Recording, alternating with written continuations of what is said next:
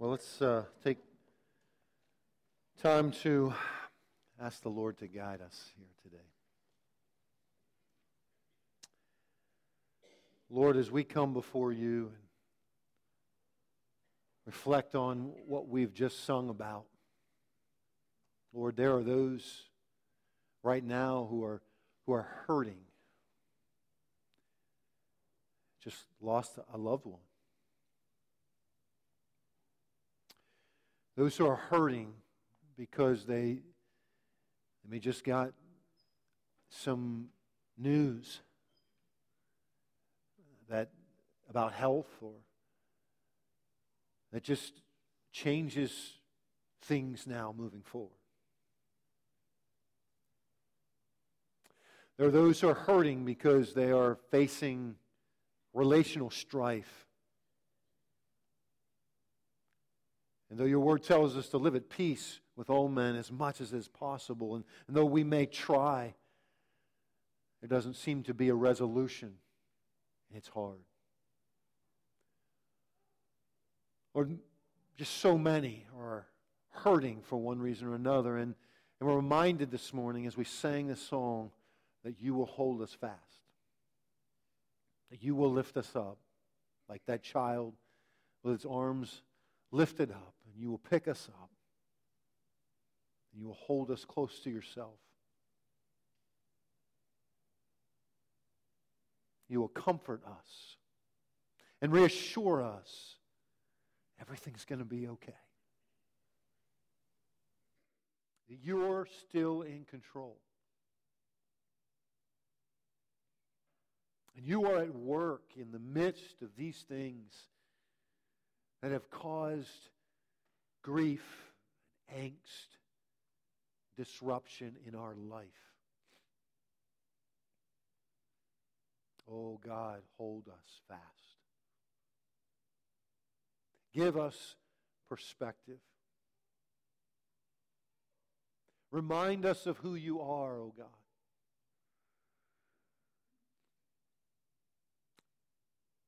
Thank you that you hear us, that you care about us.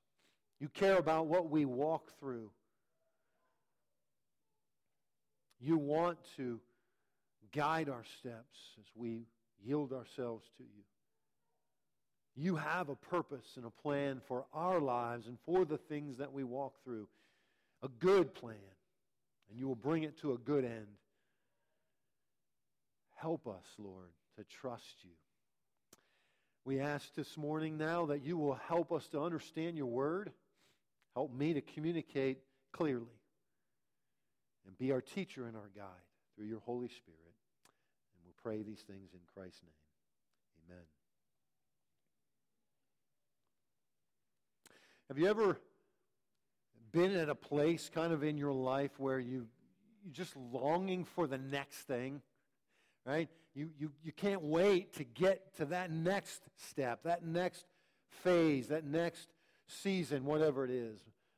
If you've ever felt that way, maybe you can relate to this woman's contemplations. I came across this years ago. She writes this: "First, I was dying to finish high school and start college. And then I was dying to finish college and start working. Then I was dying to marry and have children. And then I was dying for my children to grow old enough for school so I could return to work. And then I was dying to retire. And now I'm just dying. And suddenly I realize I forgot to live." Reminded me of the words of a country song by Tim McGraw. Live like you were dying. If you're not familiar with it, let me read the words as opposed to sing them to you. He said, "I was in my early 40s with a lot of life before me when a moment came that stopped me on a dime. I spent most of the next days looking at the x-rays and talking about the options and talking about sweet time. And I asked him, when it sank in that this might really be the real end, how does it hit you when you get that kind of news? Man, what'd you do?" He said, "I went skydiving." I went Rocky Mountain climbing. I went 2.7 seconds on a bull named Fu Manchu. And I loved deeper. And I spoke sweeter. And I gave forgiveness I'd been denying. And he said, someday I hope you get the chance to live like you were dying. He said, I finally was the husband that most of the time I wasn't. And I became a friend would like to have. And all of a sudden, going fishing wasn't such an imposition. And I went 3 times that year I lost my dad. Well, I finally read the good book, and I took a good, long, hard look at what I'd do if I could do it all again. And then I went skydiving. I went Rocky Mountain climbing. I went 2.7 seconds on a bull named Fu Manchu. And I loved deeper, and I spoke sweeter, and I gave forgiveness I'd been denying. And he said, someday I hope you get the chance to live like you were dying. Well, I've got good news and I've got bad news. You're dying. And today you're as close to dying as you've ever been. And tomorrow you'll be one day closer than you are today.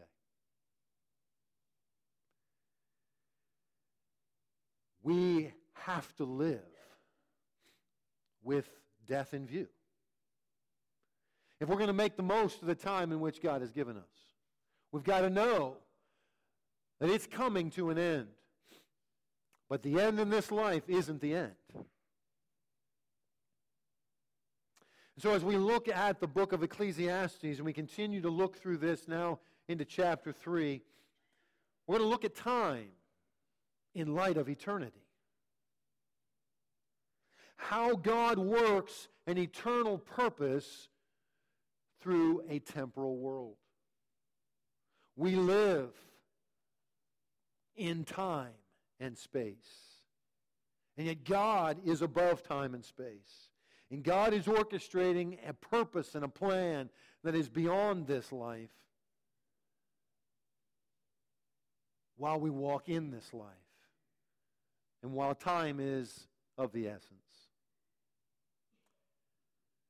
You'll recall that as we began looking at the book of Ecclesiastes, we saw that the writer, I believe to be Solomon, is basically saying life under the sun, that is, life here without a perspective of eternity, without a thought about God, without considering who He is and how He is at work, just life under the sun is all vanity. He says, vanity of vanities, everything is vanity. It is meaningless here under the sun without an eternal perspective. And we wonder, why is this book written in the Bible? Because it seems very depressing, very discouraging, until we understand that God has put this here to remind us that life is not just about this place. Because if it is, it's a really meaningless life. We've got to rise above it. We've got to maintain a level of sanity in the midst of the vanity of this life. And the only way we can do that is to have an eternal perspective on all that goes on. So with that in mind, we come to chapter 3, verses 1 through 15, which we'll look at this morning. He writes this, "There is an appointed time for everything, and there is a time for every event under heaven. A time to give birth and a time to die. A time to plant and a time to uproot what is planted. A time to kill and a time to heal. A time to tear down and a time to build up. A time to weep and a time to laugh. A time to mourn and a time to dance. A time to throw stones and a time to gather stones. A time to embrace, a time to shun embracing. A time to search and a time to give up as lost. A time to keep and a time to throw away, a time to tear apart and a time to sew together. A time to be silent and a time to speak, a time to love and a time to hate, a time for war and a time for peace. What profit is there to the worker from that in which he toils? I have seen the task which God has given the sons of men with which to occupy themselves, and He's made everything appropriate in its time. He has also set eternity in their heart, yet so that man will not find out the work which God has done from beginning even to the end. I know that there is nothing better for them than to rejoice and do good in one's lifetime. Moreover, that every man who eats and drinks sees good in all his labor. It is the gift of God. I know that everything God does will remain forever. There is nothing to add to it, and there is nothing to take from it. For God has so worked that men should fear him. That which is has been already, and that which will be has already been. For God seeks what has passed by. Well, what do we do with this passage? How do we make sense of this? This talking about time, a time for this, a time for that. Well, first of all, there is a particular time for everything, which we see in verses 1 through 8 here. This is a poem called merism. It's a form of poetry in which two concepts that are polar opposites are set side by side, kind of a mirror back and forth. And so he goes through 14 different activities in this verses 2 through 8. And in doing so, he begins with a time for birth and a time for death. He's basically saying life as a whole has an appointed time. Right? There's an appointed time for everything.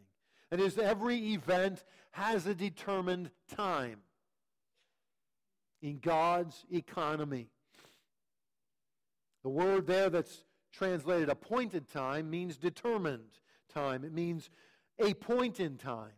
There is a point in time for every one of these events that take place in this life. There is a time to give birth, and there is a time where people will die. There is a time to tear down, and there is a time to build up. There is a time for every event under heaven. It is appointed by God. It is determined by Him. It's not determinism in that we just have nothing to do with it, but we are parts in this drama, if you will. We have decisions we make, and yet God oversees all of this. And He has a determined time for these things. Secondly, we see that every event has a duration of time. The word in the second part of verse 1 that's translated time, the time for every event, is a word which means a proper time or a season of time. We go through life and we go through seasons in our life, right? And sometimes, as I said earlier, sometimes we're looking forward to the next season and we fail to appreciate the season in which we're in because we're looking ahead. We're always looking at what's next because what is next seems like it would be better than what we're going through now. And if we keep living that way, we're going to find that we've missed a lot of opportunities to live. One commentator said, life is composed of joy and sorrow, building and destroying, living and dying. Each comes at the proper time. And this reminds us that we are creatures of time and not yet able to partake of the joys of eternity. Not yet. No one can be happy who has not come to grips with the reality life is full of changes and sorrows as well as continuity and joy. We must accept that we are mortal and governed by time. That is our life here under the sun, right? Under heaven. It is governed by time. There's a determined time and there's a duration of time. We can't go back in time and change things, though we oftentimes would like to, right? Man, there are so many times I look back at things in my past and I say, man, if I would have known then what I know now, I would have done things differently. I would have said things differently. I would have acted differently. I would have related differently. I can't go back and change anything that happened in the past. Neither can you. But we cannot live regretting the past because it will keep us from living in the present and living as we ought to have lived then, we do now. Nor can we be continually looking ahead and saying, boy, when I get to this place, when this happens, when, then life really will begin. Well, you're never going to get there.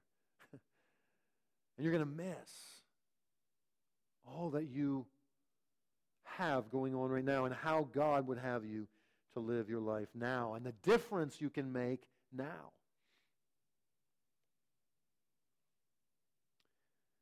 Sometimes we look ahead and we think, man, when I get to a certain place in life, I want to be able to look back and I want to know that I've made a difference or I've made an impact. Right? Or maybe we think about heaven and we say, man, when I get to heaven, I'll get a chance to see from God's perspective all that happened in my life and the things that I was able to be a part of.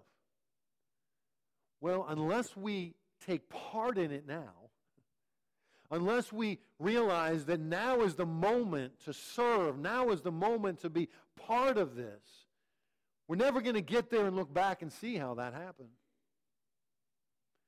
And so, though it's good to look back at times, and though it's good to look ahead at times, we cannot do so to the detriment of what is going on right now.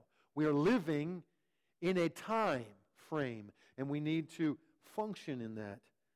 Because God has determined things at certain times, and there are durations of time.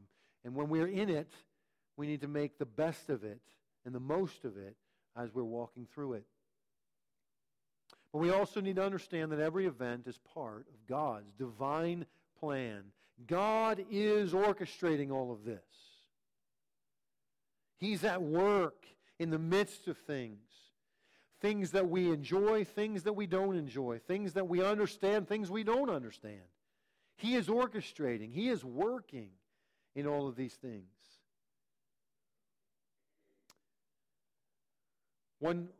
In the Cornerstone Biblical Commentary, the author says this is a poem. It is descriptive and not prescriptive, at least in the following sense. It may not be used to justify any particular emotion or action. In other words, it's not legitimate to use the concluding verse to justify any particular war. Participants cannot simply say that, well, there's a time for war and conclude that their warfare is right and just. It's not up to us to determine that. He says, indeed, the teacher or the preacher here in this passage is affirming that God has a right time for everything. But in the following verses, he's going to question whether human beings can have any certainty about those times. And then another commentator, Warren Wiersbe, says, not only are there times and seasons in this world, but there's also an overruling providence in our lives. From before our birth to the moment of our death, God is accomplishing His divine purposes, even though we may not always understand what He is doing. In 14 statements, Solomon affirmed that God is at work in our individual lives, seeking to accomplish His will. And all of these events come from God, and they are good in their time. The inference is plain. If we cooperate with God's timing, life will not be meaningless. Everything will be beautiful in His time. God is orchestrating a divine plan in the midst of the time that we are living. Just as He was for those in our history. Right? We can sometimes look back and see particular individuals at particular times in life had an incredible impact. It isn't because in that moment they were looking back and regretting what they had been doing or looking ahead at what they could be doing. They were acting in the moment. They were living what God had called them to do in the moment. And as they did that, they were able to find sanity in the midst of the vanity of life. And they were able to fulfill God's purpose for their life in the time in which they lived. And God wants to do the same thing in your life and mine. Whether any history book will ever record your life or mine really doesn't matter. What matters is that we live in the time God has given us for Him, for His glory, serving the purpose He has put us here because He has a divine plan. Which brings us to the second major point, and that is there's a providential purpose behind everything. Whether, again, we understand what's going on or not, whether we like what's going on or not, There's a providential purpose God has. And we don't always understand it. He says in verse 9, what profit is there to the worker from that in which he toils? The word toils means laboring to the point of exhaustion or suffering. He says, when we're looking from only the life under the sun, we say, what profit is there in all this hard work, in all this suffering that we do? It's a task God has given to the sons of men with which to occupy themselves. But we look and say, what purpose is all this? We don't understand it. But God has a purpose.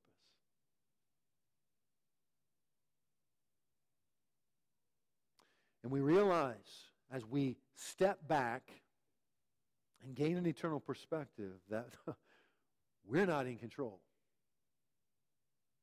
We would like to be. We wish we were. We sometimes think we are.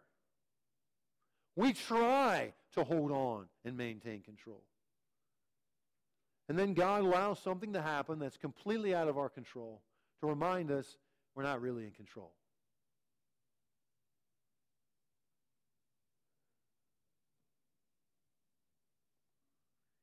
We don't determine the appropriate time or the duration of time for most things in this life.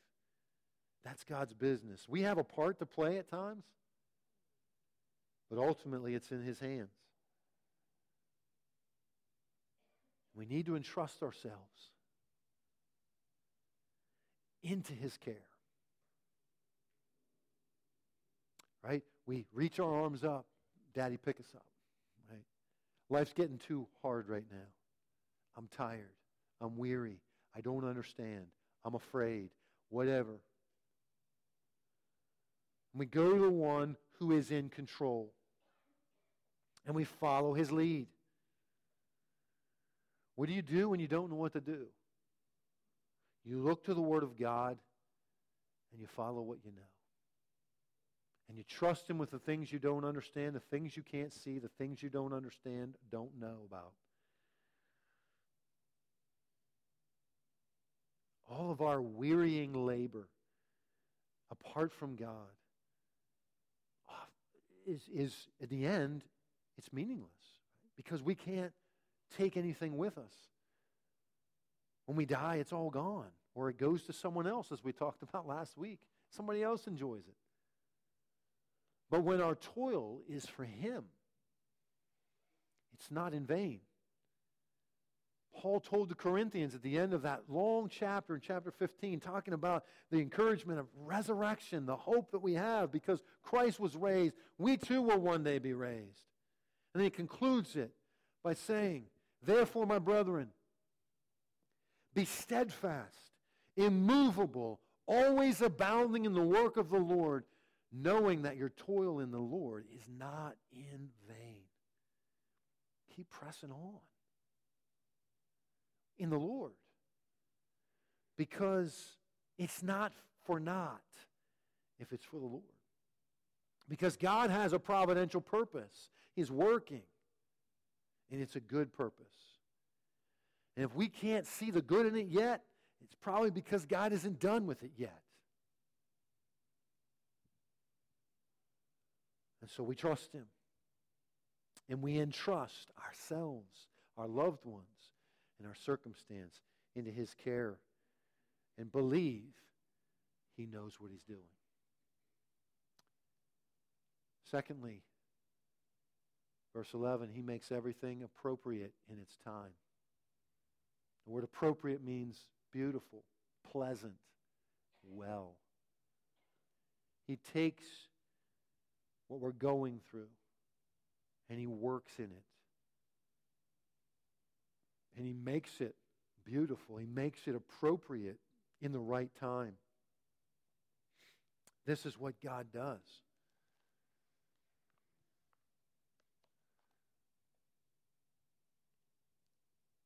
One commentator said, God makes everything beautiful in His time, but man's unable to see it. And then he refers to Psalm 90, verses 1 through 5. And he says that this it represents man, the consciousness of his frailty, taking refuge in God's eternity. Turn for a moment to Psalm 90. The only psalm we have recorded that Moses wrote. Moses is in the wilderness, leading the people of Israel. And you know what happened there? Because they didn't trust God, didn't obey God, the entire generation of adults that came out of Egypt perished in the wilderness. A journey that should have taken a couple of weeks took 40 years. Because God had them wander until that entire generation died. Because of their disobedience and lack of trust in God. And Moses is writing about the reality of the frailty of humanity. He says this, Lord, thou hast been our dwelling place in all generations. Before the mountains were born, or thou didst give birth to the earth and the world, even from everlasting to everlasting, thou art God. And thou dost turn man back into dust, and dost say, return, O children of men. For 1,000 years in thy sight are like yesterday when it passes by, or as a watch in the night. 1,000 years like yesterday.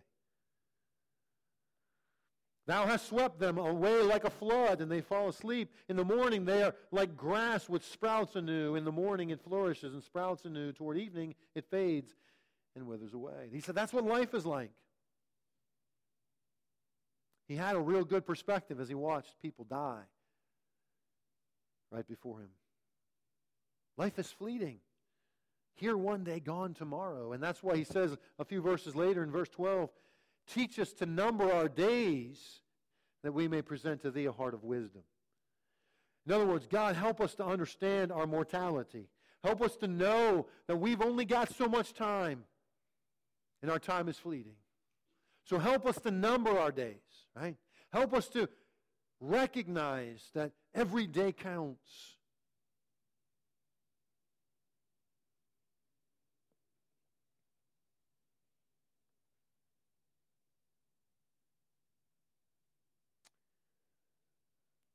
And then he goes on to say,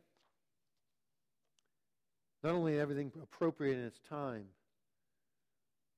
but he has also said eternity in their heart. Paul says in Romans 8:28, and we know that God causes all things to work together for good for them that love him and are called according to his purpose. We look at some things and say, how in the world can anything good come out of this?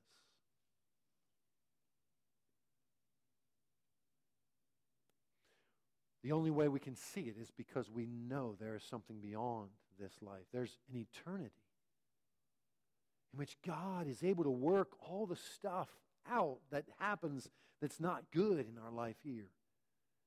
And he's able to produce a purpose that is good in the midst of it and through it. And so when things aren't the way they're supposed to be, when things aren't the way we think they should be, we look to God and we realize he knows what he's doing. He's got a plan. We trust him. He makes everything appropriate in its time, and then he sets eternity in our hearts. God has set eternity in our hearts. I think what that means is he's given us a sense of eternity. We have a longing for something more than this world can offer. God has put it inside of us.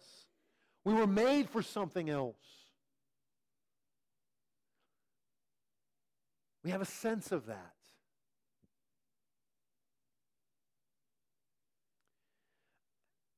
Is it any wonder that we're obsessed in our culture with health and trying to live as long as we can? Because God has put this sense in us. But when we don't understand who God is, and we don't understand life beyond the grave, and we don't understand heaven and hell, and why God sent his son Christ to die for us because of our sin, when we don't understand those things, we are trying to live forever by our own means. We're obsessed with this in our culture. There's nothing wrong with being healthy. We should be. But that's not the end goal. Because we're not going to live here forever.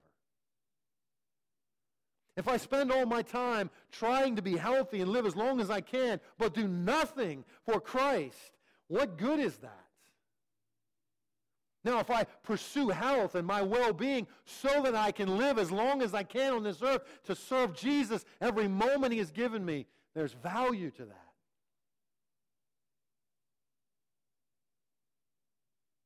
And so we have a sense within ourselves that there's something more than what we experience here.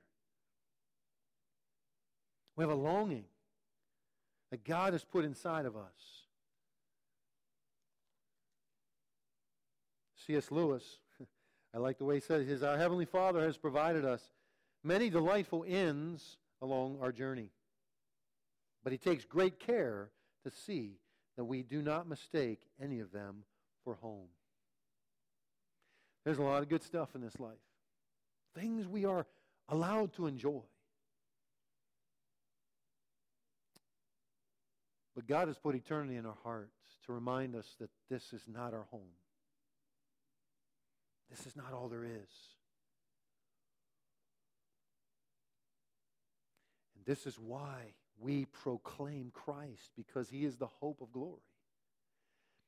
He is the only way that a person can escape the reality of the meaninglessness of all of this and be assured of an eternity with God, because our sin separates us from God. And Christ came to satisfy God's holy punishment against sin by taking the punishment for us. And when we entrust ourselves to Christ and the work He did on the cross as our salvation, we receive the gift of salvation, the gift of eternal life, and are assured that we will be with Him one day in glory. And that sense of eternity is placed in our heart as a compelling force within us to look for that. And we, as God's people, are left here to proclaim this message to those who are looking for it in every other way.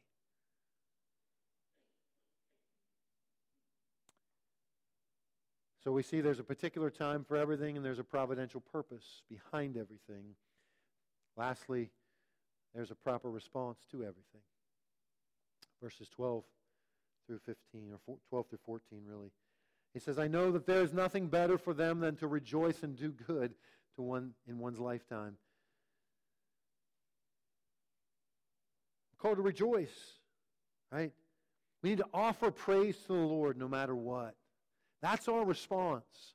When we understand God is at work, when we understand the life under the sun is not all there is, and even when things aren't the way we want them to be, our response is to offer praise to God. Even if we can't praise Him for what we're going through, we can praise Him for who He is in the midst of what we're going through. Because He is good, and He is faithful, and He is trustworthy. And these are the things that the enemy is trying to tell us are not true. Whether it's through circumstances or through our feelings, our emotions. Right? In this postmodern world, emotion equals truth. We know that's not true. But we live in a world that buys into that.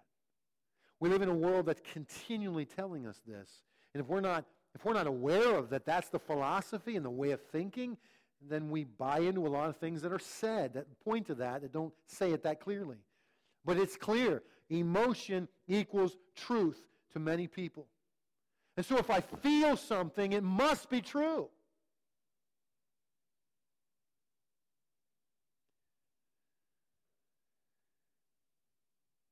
But we know that's not right. Because we feel a lot of things at times that simply aren't true. The enemy wants to use that philosophy of thinking to tell us because we feel bad, God must not be good. And that's why we continue to speak and teach the truth, that this is the Word of God, and we must run back to this for the truth. We must evaluate our feelings based on what the truth is, who God is and what God says. And so a proper response to whatever we're going through, if it's joyful, certainly it's easy for us to praise God. But when it's not joyful, we still need to praise God. That's a proper response, no matter what. Secondly, he says we should give thanks for God's good gifts. Verse 13, moreover, that every man who eats and drinks sees good in all his labor. It is the gift of God. We should give thanks to God for his good gifts. This doesn't come natural to us. The story Jesus told in Luke 17, of the story where Jesus went into this town and there were 10 lepers and they were crying out to be healed, and Jesus said, go show yourself to the priests. And on the way they were all healed. Only one came back to give thanks. 10%, right, came back to give thanks. That's pretty true of us as a society. About 10% of the time we give thanks. It's just not natural for us. And so we've got to discipline ourselves to be thankful people. And when we discipline ourselves to give thanks, it will produce a more spontaneous heart of gratitude in us. Giving thanks is not the same thing as feeling thankful. Giving thanks is an action, right? We need to say it. We need to express it to God. Thank you, Lord. I'm sure every one of those other 9 guys, as they're walking along to show themselves to the priest, was feeling pretty grateful that they were healed, but they didn't go back to give thanks. We need to give thanks for God's good gifts. And lastly, verse 14, I know that everything God does will remain forever. There's nothing to add to it. There's nothing to take from it. In other words, God is God, and God is in control, and God is working. He says, for God has so worked that men should fear him. We need to allow the circumstances of life, whether they're good or whether they're bad in our perspective, to teach us to fear the Lord. Now, as we walk through this journey and experience life and all of its ups and downs, we need to allow it to teach us to fear the Lord. As we've talked before, we went through the book of Proverbs, right? The fear of the Lord is acknowledging him. It's recognizing there is a God.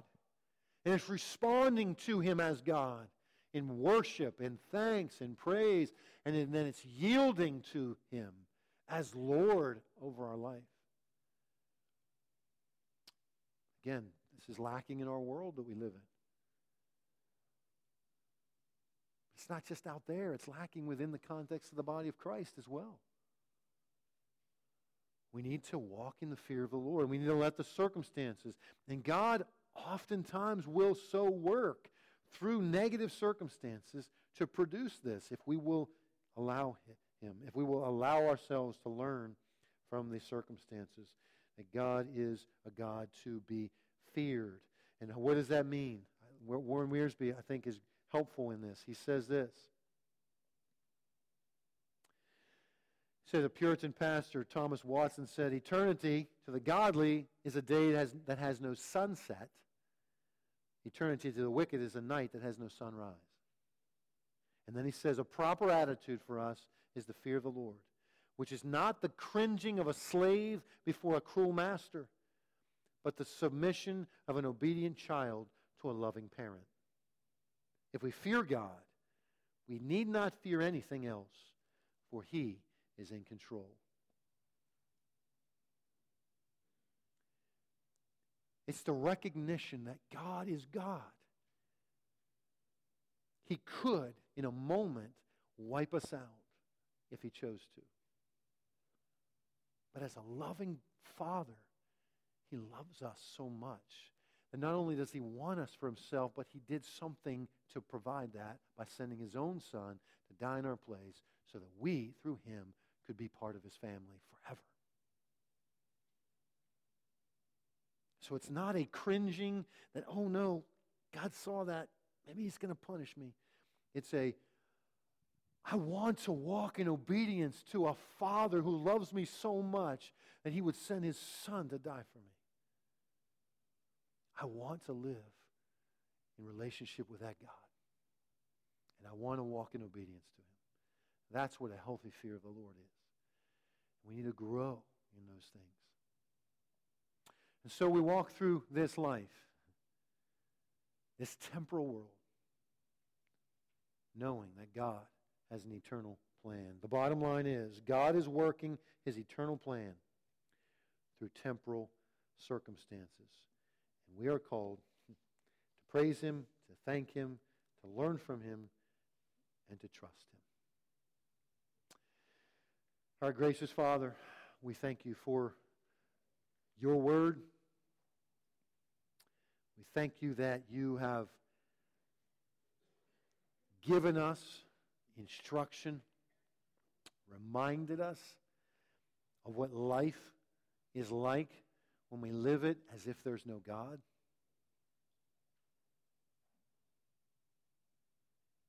Help us to live in such a way that not only do we live with eternity in view,